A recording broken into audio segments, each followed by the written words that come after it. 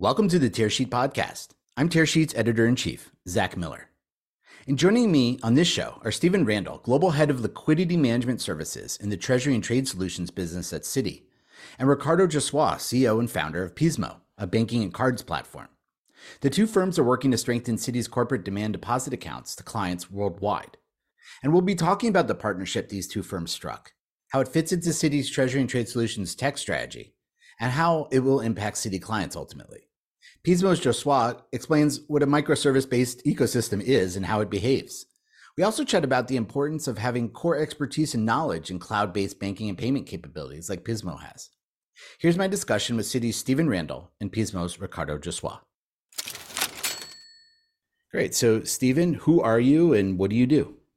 Hi, Zach. I'm Stephen Randall. I'm Global Head of our Liquidity Management Services business here at Citi in TTS, Treasury and Trade Solutions. Well, welcome to the podcast. And Ricardo, can you introduce yourself? Who are you and what do you do? Sure. Hi, Zach. Nice being here with you guys. I'm Ricardo Josua. I'm a co-founder and CEO of Pismo. We are a technology platform for banking and payment solutions. And the reason we're here together is, there's a partnership here. I'd love to start with you, Stephen. Let's start even taking a step back. What does TTS do as part of Citi? Then I'd like to send it over to Ricardo to talk about what Pismo does. Yeah, sure, Zach. Yeah, so Citi Treasury and Trade Solutions, they work with leading global corporates, fintechs, financial companies, e-commerce companies, etc. And we power their growth through, partnering with them to navigate through the digital reality and the digital changes that are coming through the industry. I mean, our network and our solutions, we've got on-the-ground experience in over 95 markets, which gives us a real global platform for payments, liquidity, trade, and working capital. And that really ensures that we're there to, make sure our clients do better, faster business. And it doesn't matter wherever they are located in the world, we're there heading in that direction with them. And in terms of size of companies, do you think about it in that terms? Like, are you looking at like small, medium-sized businesses or? It's across a range of spectrum. It's from the small to medium right the way up to the much larger organizations that we support that are truly global in nature, which is why our global network really helps support them with their global growth ambitions. Got it. Ricardo, let's talk about Pismo. What does Pismo do? Yeah, we're a platform for infrastructure and banking. We currently provide services for large financial institutions, and those can be, of course, banks and also fintechs, but also some market infrastructure companies like stock exchanges and other companies. And we provide the cloud-native infrastructure for these companies to leverage and build their own products on top of.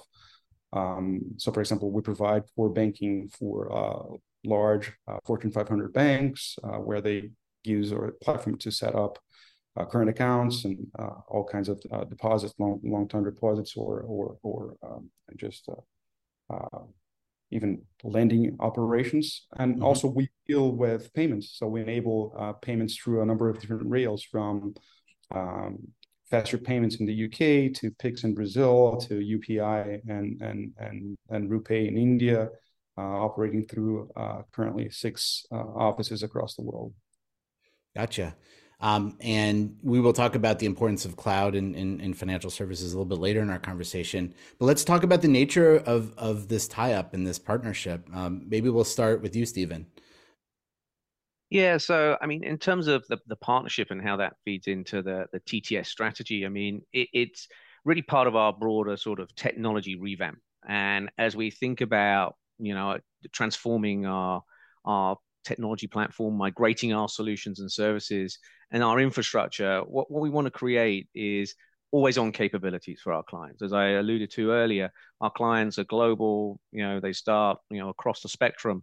But one of the themes that we're seeing is, payments and liquidity continues to move, not only in a almost real-time spectrum, but also it's an always-on world that we're living in. And so that's why, as we develop our strategy, we're really thinking about our always-on capabilities to make sure our clients can use that for their clients, and that allows them to improve that overall experience that they have with us here at Citi. So can we see explicitly what the partnership is? What does Pismo bring to TTS today?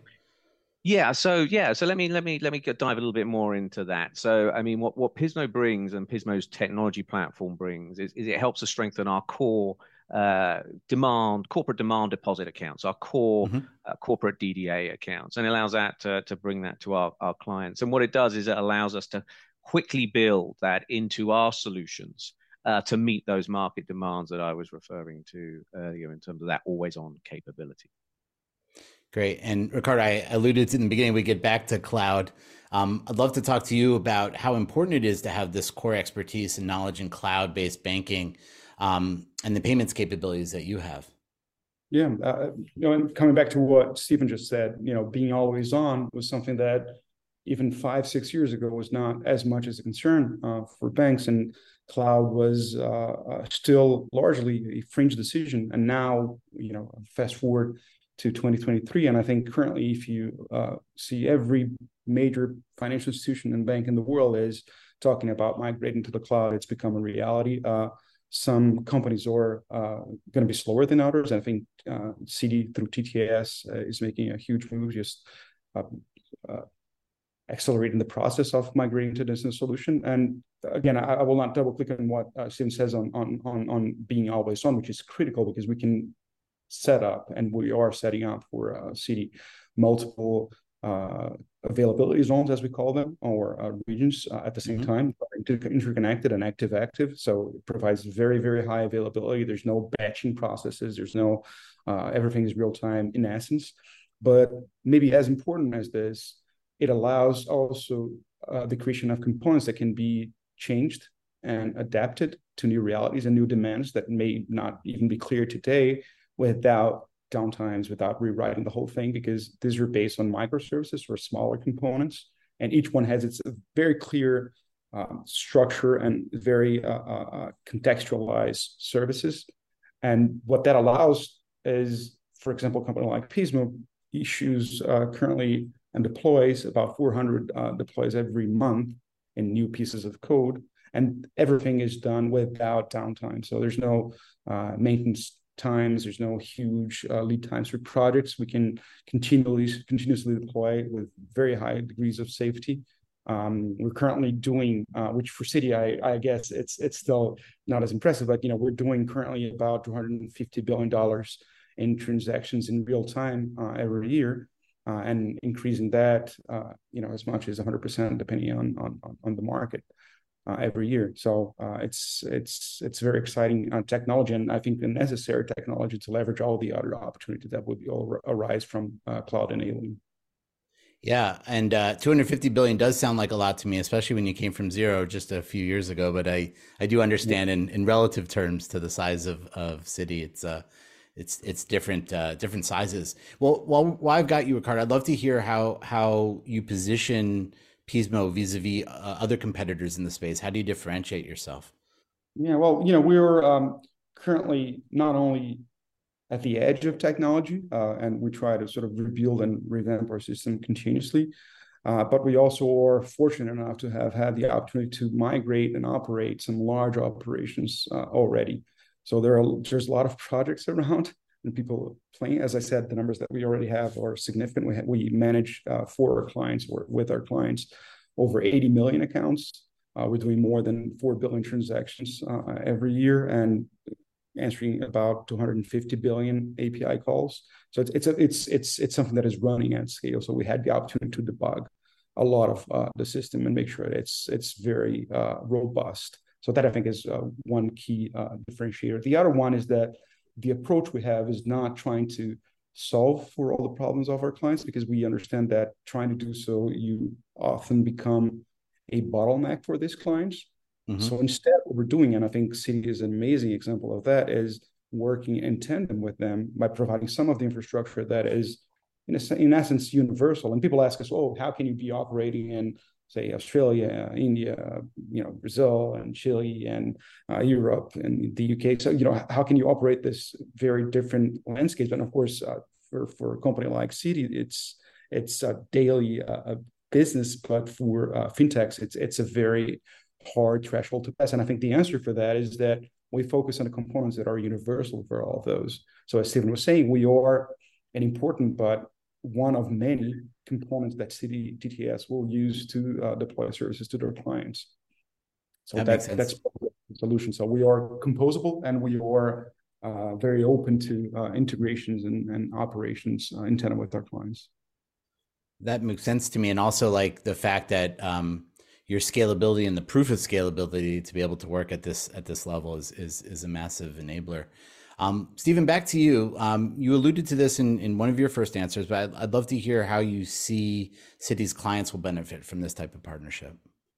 Yeah, so I think, as we referred to earlier, our clients are looking for, making sure that they can manage their payments, liquidity, in an always-on environment. As we partner with Pismo, and Ricardo picked up on it here, ability to help us accelerate the build to get to that target state is really where Pismo's capabilities help complement Citi's strategy. And so what our clients will benefit from is our ability to leverage that cloud-based infrastructure that Ricardo was talking about, being able to connect that and integrate that into our solutions and our capabilities, which means we're able to develop, expand those capabilities to our clients far quicker. So it's a real nice combination of bringing that new I suppose cloud-based technology and integrating it to bringing to our clients a solution that will allow them to develop their businesses and their business models and improve their offering to their clients. So it's a very, very nice, seamless way of bringing this together. And it also allows us, right, Stephen? I'm sorry, Zach, but it also allows us to together to sort of prepare or sort of pave the way to new products for those clients as well. So I was just going to ask about that. Yeah, and that's a conversation that we've been having as well, as to as we sort of work together. What are those opportunities? What are those potential other synergies over and above the work that we're doing today? And that's what's very exciting about this. Got it. Ricardo, back to you. I know when we talk to fintechs, a lot of them, present themselves as microservice-based, technology stacks. Can you explain what a microservice-based technology stack is and how it behaves?